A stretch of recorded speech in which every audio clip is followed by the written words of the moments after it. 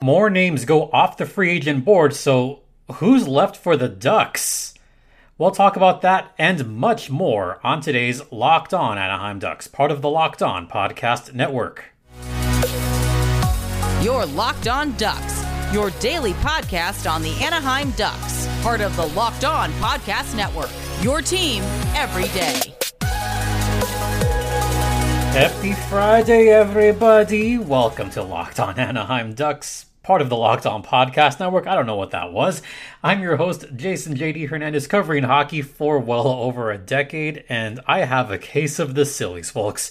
A reminder, this podcast is free and available across all platforms, including Stitcher, Spotify, Odyssey, Apple Podcasts, Google Podcasts, Podbean, Smoke Signal. I'm kidding about that. Morse code? Really? No, not Morse code. Maybe ham radio. Hey, sure, that'd be cool. If you're listening on ham radio, hello there. And keep on trucking. All right, so today we are going to talk about some of the other free agents that have gone off the board. And we're going to go off topic a little bit today. We're not going to talk about all Ducks. We're going to go off topic. And since this is audio only, I'm going to go way off topic for one of these just because I want to talk about it and it's fun. And then we'll finish off with a topic that I sincerely don't want to talk about, but I kind of have to. All right.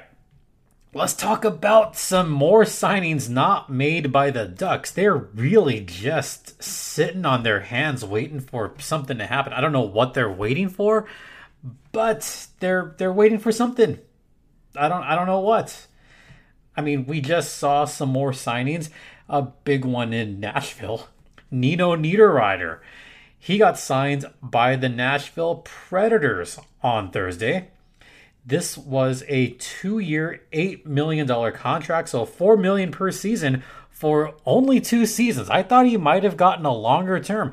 And gosh, that would have been a great addition for the Anaheim Ducks. I would have liked to have seen Nino Niederreiter possibly signed by Anaheim with all that money they have, but Nashville made it work. He's going to like going there. So that's a big signing. Another big signing that just went off the board, Kasperi Kapanen signed a 2-year deal worth $6.4 million for the Pittsburgh Penguins. So we're already seeing some guys go off the board. Vitek Vanacek, he got signed by the Devils for 3 years, over $10 million. Vanacek, who last played with the Washington Capitals, yeah, you know what? I don't think the Ducks could have used him there. I mean, he's been decent during the regular season for the Capitals. He was not that good during the playoffs, but hey, you know what?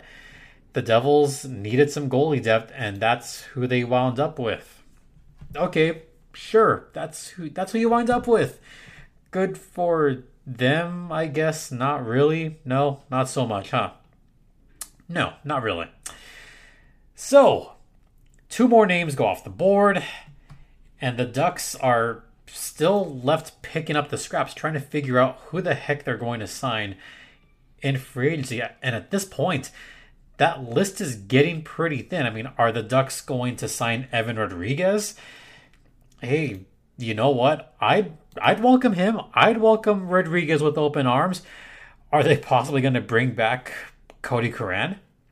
Hey, why not? Bring back Big Shot Cody for another season. Maybe they could bring back Danton Heinen. It's possible. Anything's possible. Heinen could come back to the Ducks on a short-term deal, $1 million. That's something, right? Could always, I don't know, you could always bring back Sonny Milano. He still hasn't been signed. He's still not a free agent. He's still out there. At Anaheim Ducks, go get Sonny Milano. And just pay the man already. Give him a 1-year deal, 2-year deal, no matter what.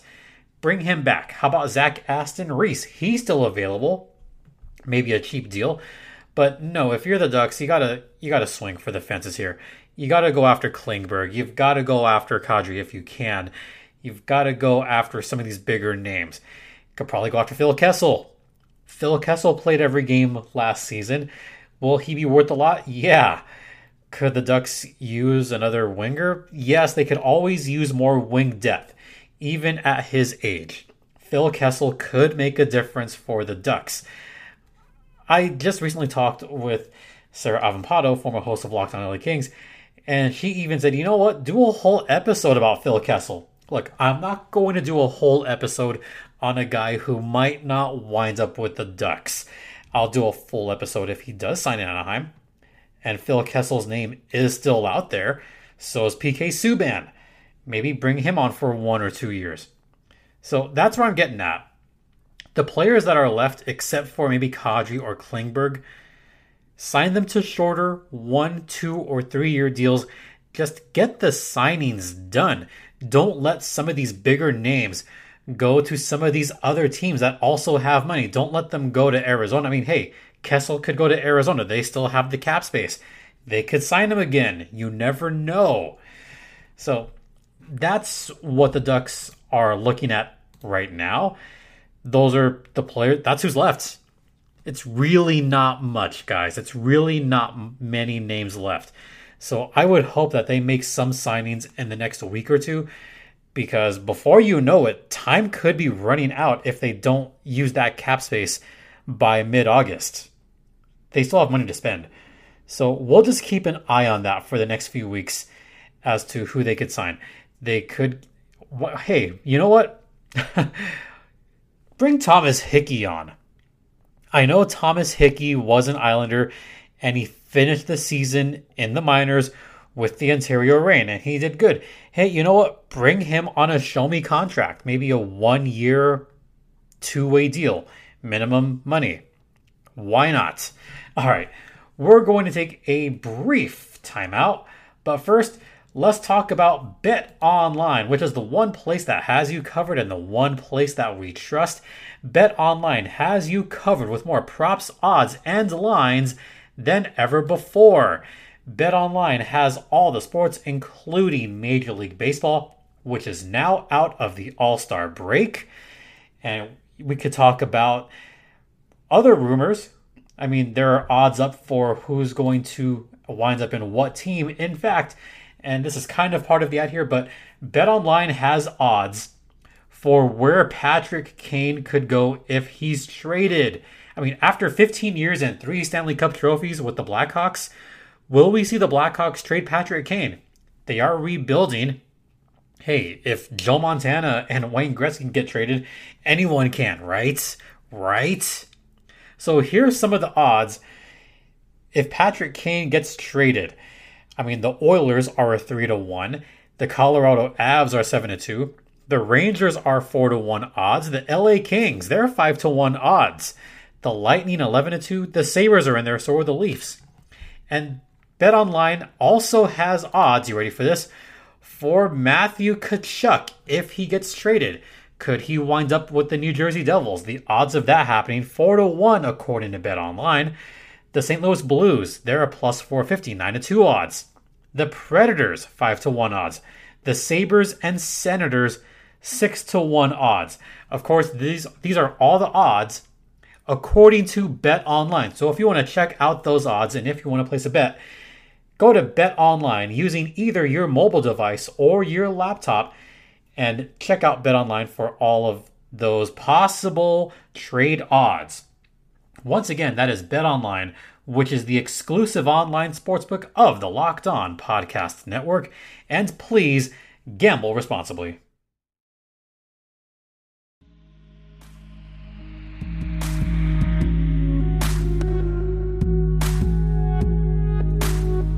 Welcome back to Locked On Anaheim Ducks, part of the Locked On Podcast Network. You're locked in with Jason JD Hernandez, and I'm really going to go off the board on this one because it's a Friday. It's a fun day, and it's a way to get into the weekend. I know I host a hockey podcast, and for those of you that follow me on Twitter at StimpyJD, you may have noticed that there's a severe, how can I put this? There's been very little hockey content except for the Henderson Silver Knights schedule release, which is amazing, by the way.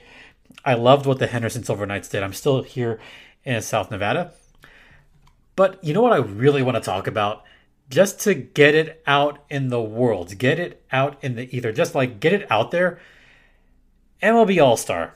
Yeah, I'm still a fan of baseball. Yes, I still love the Dodgers. I know I just got a bunch of you guys turned this off because you're fans of the Anaheim Ducks. And oh, Anaheim, he covers the Ducks. He should be a fan of the Anaheim Angels. Look, the Angels are great. I mean, I love Michael Nelson Trout. I love watching Shohei Ohtani. Shohei is one of my favorite players right now. But the Dodgers are my first team. And you know what? There is still plenty of Dodgers Ducks people out there. By the way, shout out to Annie, who's a Dodgers Ducks person. And shout out to my boy Piero at That Gomez. He's Dodgers Ducks. And he's one of the best people out there. And I've known him for a long time. He's always been Dodgers Ducks. So gotta give shout out to Piero and his family out there. All right. So I'm just going to go off the board. All-Star was amazing. Was it as good as when San Diego hosted it? That's hard to say because San Diego had the advantage of having everything happen in one area. You had the Fan Fest right across from Petco Park at the Convention Center, which is where San Diego Comic-Con is currently taking place. Then you also had the red carpet, which connected the Omni Hotel across from Petco Park, and it went right directly into Petco Park. So that was another advantage. Then you had everything happen at Petco Park. Then you had the park at the park. You had that whole area with grass. That atmosphere was amazing. I think Dodger Stadium, the Dodgers, they did a fine job with what they had. I mean, yes, the stadium is out in the middle of Elysian Park, and it's up in a hill. And parking's tough. I get that. But it was still a blast. I mean, Saturday you had the Futures and Celebrity game. The one thing I didn't like was that the Futures game was now 7 innings, not 9. The Celebrity game is 5 innings, but it was still a blast. I had a great time. Saw some great young prospects in the Futures game. I mean, you had Emerson Hancock, the Mariners prospect. He was lights out, 3 consecutive strikeouts. You had some big blasts in the Futures game. The Celebrity game. Okay. Bad Bunny is a great artist. Great Puerto Rican artist. But it made my baseball fan heart a little bit sad when Bad Bunny got more cheers at Dodger Stadium than Andre Ethier, who's a Dodgers legend in his own right. When you get more cheers, you're doing something right. And Bad Bunny is awesome. Don't get me wrong. He's awesome. But it still made me a little bit sad. But what was cool, Bad Bunny does realize that he has to give props to those that played before him. He has to give props to the players of the past.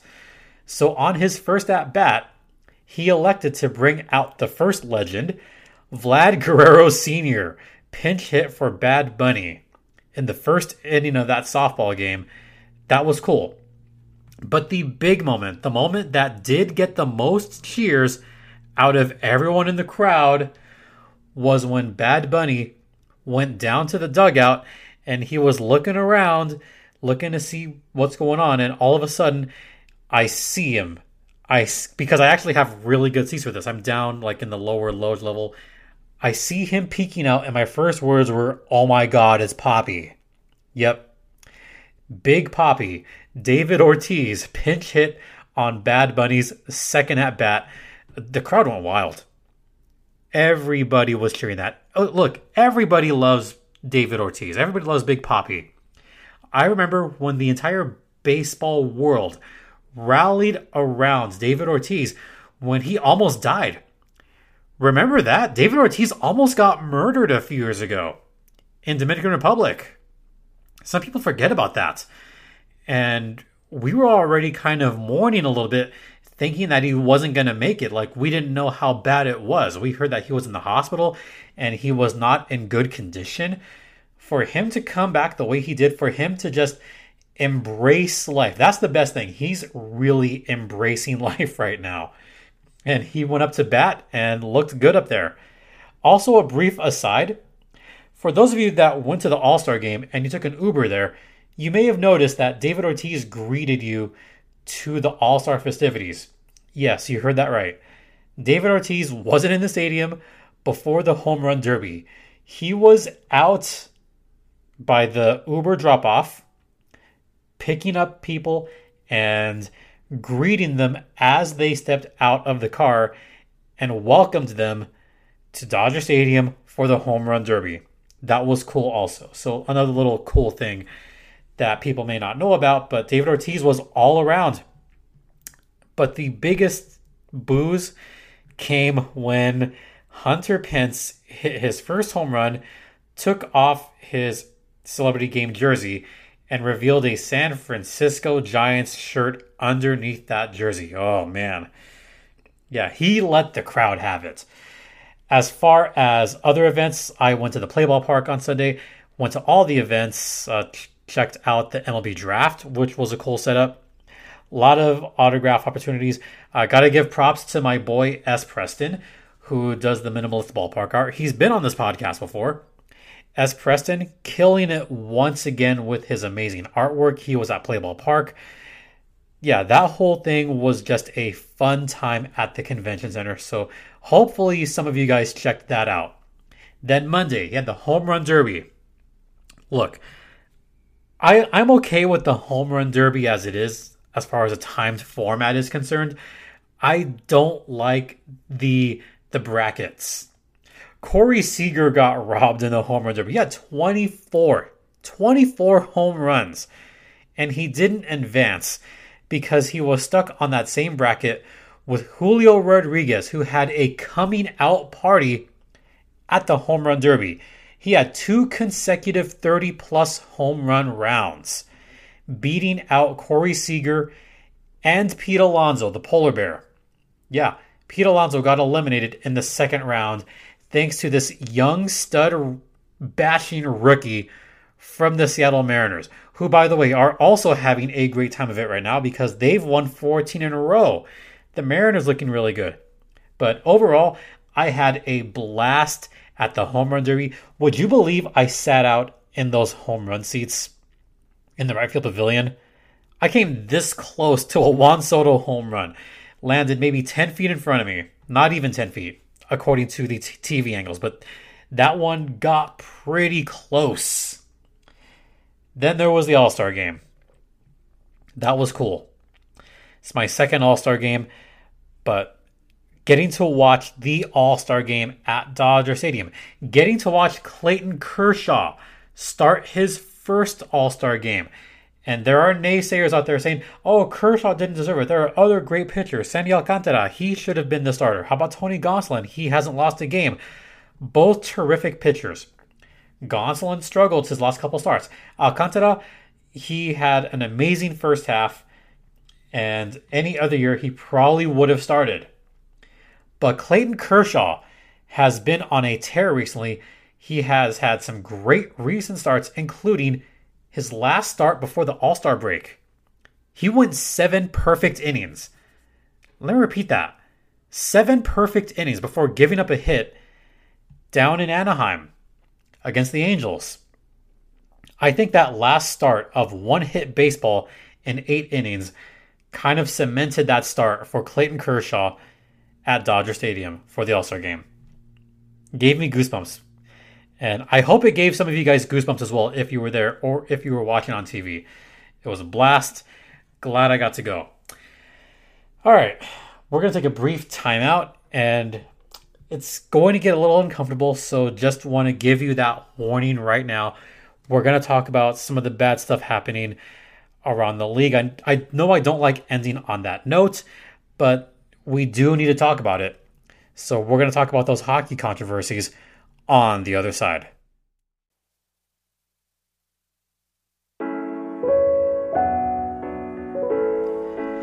Welcome back. So we need to talk about a few things going on in the hockey world over the past week. And unfortunately, it's kind of maudlin to talk about these stories to finish the week. But considering that there is multiple horrible stories happening in the hockey world, I feel like we do need to talk about them at some point, and these are important to bring out since I have this platform. And this is also to bring awareness to what's going on in the hockey world. And as I've mentioned time and time again on this podcast, I have a platform, and it's important to talk about the hockey culture, and it does need to change. Hockey culture definitely needs a change, not just on that side, but on other aspects as well. When you talk about, sexual conduct, racism, all that stuff, it needs to change. This week, we had 3 stories that are not good lights on the league at all, but I feel like I need to talk about them briefly. So I'll touch on them briefly before I go into where you can find out more information on them. So first, let's start with the story that just came out yesterday, and this involves Edmonton Oilers owner Daryl Katz. This one is a pretty triggering story, so just want to give you that caveat right now. Some of these are going to have some warnings here, so just want to give you the heads up. So Edmonton Oilers owner Daryl Katz apparently paid $75,000 to a then underage girl for sex. Katz would have been 53 at the time, and Daryl Katz is listed as a third-party defendant, not the main focus of the filing, but it still is alarming and pretty damning because there are text messages to this girl as well. That's not all. Apparently, he'd previously been accused of soliciting a married actress for the same reason. This is not a good look, and this was a former Jane the Virgin actress. So that's just one aspect of horrible hockey culture. I mean, I do want to address, I don't want to talk about it, but I do want to at least address it and direct people to other resources about it. So this story came out thanks to Benjamin Albright at Albright NFL, who brought this story to light. And that's alarming in itself. The fact that he paid that much money, but the fact that he did it to an underage girl, that's alarming. So that's story number one that I want to talk about briefly. The two other stories that I do want to talk about, unfortunately, involve the Anaheim Ducks. So I want to give you all that warning right now. This does involve the Ducks, unfortunately. And this first one has to deal with Hockey Canada, unfortunately, and the ongoing saga with Hockey Canada. Now, we did have the Kyle Beach stuff earlier this year that really shook the entire hockey world. Another investigation just came out earlier this week that Hockey Canada used registration fees to build a fund. You ready for this? They built a fund to cover sexual assault claims. And the reason this is important is there's now claims about the names that are on that list about sexual misconduct at a World Junior Championships tournament. And this took place a few years ago. And one former Duck, another current Duck that was apparently around at that time, former Duck Sam Steele and current Duck Max Comtois.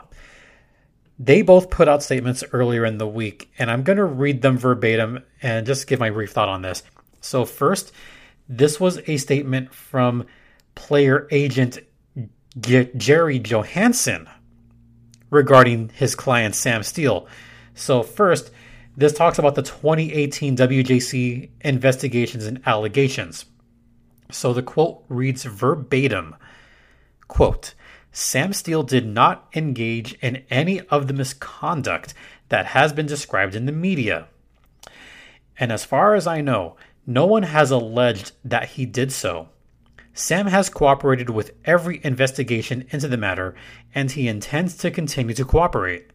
Both the NHL and Hockey Canada are planning to investigate further, and while that is ongoing, Sam can't comment further. So please respect that process, end quote. Once again, that's from Jerry Johansson, president and CEO of the Sports Corporation, which is the agency that covers hockey clients, including Sam Steele. It's a weird statement and it's not a statement from Sam Steele. It is a statement from his agent. And there are a lot of players that didn't respond at first. I mean, I'm not going to go down the list of names, but Sam Steele being among those names that were listed as possibly being there, it's a weird look. And it's starting to sound more and more like maybe he was at least in the vicinity, or at least he knew something. Now, just because he didn't do, maybe he didn't do anything, but that doesn't make him not guilty. He was still around. So it's not a good statement, but that's from Steele's agent. Now, another statement came out from Max Comtois, and he had a full statement regarding the Hockey Canada investigation. Not from an agent, not from a team. This was from Max Comtois directly, and this was directly out of his Twitter. So I'll read this verbatim. Quote, I am aware of the allegations of sexual abuse made against some of my former teammates on the Canadian World Junior Hockey team. The allegations are deeply troubling, and I am cooperating with investigators to help as much as I can. I was not involved in any way with the alleged abuse, and as far as I know, no one has ever suggested otherwise. Out of respect for the investigation, I do not intend to offer further public comment. End quote. So he is at least cooperating, and as far as we know, Max Comtois, look, this happened 4 years ago. We don't know exactly who was there and who wasn't. And he's definitely aware of who the names are. And he knows that they're troubling. And apparently he wasn't involved. And apparently he wasn't even around. So this is the other part of it that wasn't in the statement. But apparently he wasn't even around. That's according to other people, like other sources, that he wasn't even in the vicinity of when the alleged abuse took place. So Max Comtois coming out with his own statement, it certainly sounds better coming from him than the Sam Steele statement. So those are the allegations. If you want to read more on this, you can check out the great article written by Grant Robertson. It's a very telling article about the fund to cover up these sexual assault claims, including the one that is currently taking place with Hockey Canada and the 2018 Canadian World Junior team. One more story that unfortunately does involve the Ducks, and this one might be even more alarming and worse than the others.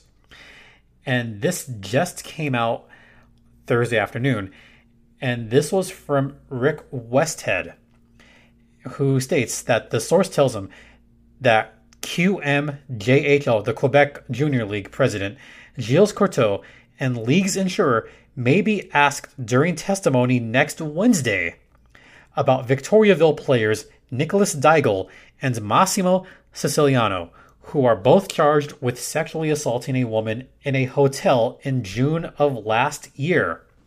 Their next court date is August 4th. So Deigel and Siciliano are charged with sexual assault. Deigel is also charged with making and distributing a video of the incident. Here's how the Ducks are involved. Deigel was invited to Anaheim Ducks development camp. Yeah, he was. But according to Eric Stevens at Iceman Cometh, once the rest of the team found out about the investigations, that invitation was rescinded and he was asked to go home. And I know there's a saying that, innocent until proven guilty, or in some cases, guilty until proven innocent. But these are damning allegations. And this would have occurred June of 2021 in Lac-Beauport in Canada. And Deigel, formerly of the Victoriaville Tigers, Deigel even played 2 games this past season in the Q. He shouldn't have played at all.